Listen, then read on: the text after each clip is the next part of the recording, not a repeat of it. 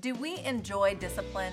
Not usually. Do we love correction and accountability? I would say it's not on our list of favorite things. If I tell my girls they are about to receive some form of discipline, they know they are very close to being in trouble when they are not behaving in a way they should, or if they are not doing what I expect them to do, they receive discipline.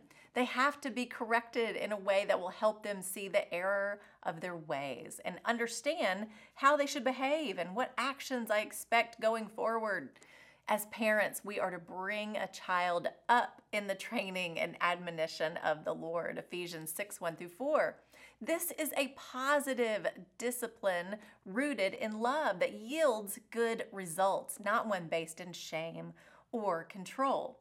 Discipline is good and is needed. The Bible has so much to say about discipline, correction, and self-control.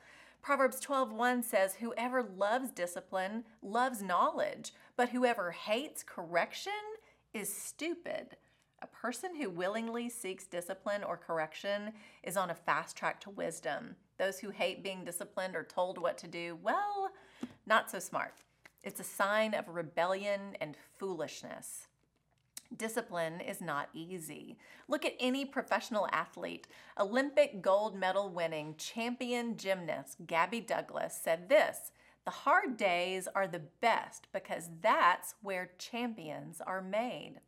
Now, I'm not trying to be an Olympic gold medalist, but in my life, as an adult, I still need discipline.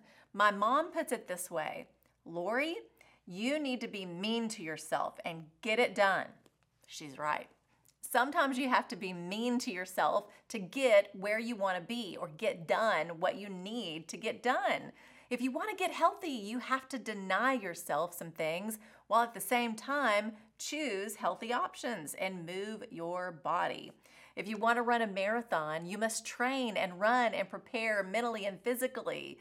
Part of that process is denying yourself when you want to sleep in or skip a day of training. What did Jesus say we must do if we want to be his disciples? He said, "Deny yourself, take up your cross, and follow me." That's not an easy path when our flesh wants what it wants whenever it wants it. But that sacrifice of self is what Jesus knows it takes to fully give our whole heart and life to him. Hebrews 12:11. No discipline seems pleasant at the time, but painful. Later on, however, it produces a harvest of righteousness and peace for those who have been trained by it. Discipline is never easy. Often it's the circumstances and struggles of life that bring it in ways we didn't expect. But what happens is we grow stronger and wiser as a result. Being mean to yourself may be just the thing you need to do today to move out of where you've been and move toward where God wants you to be. When you choose to do that, the result is peace in your life. That's the truth. Remember, it's his strength that is made perfect in our weakness. So when I'm weak, when the discipline I know I need is not easy, I can trust the power of the Holy Spirit will strengthen me as I go. I'm Lori Klein.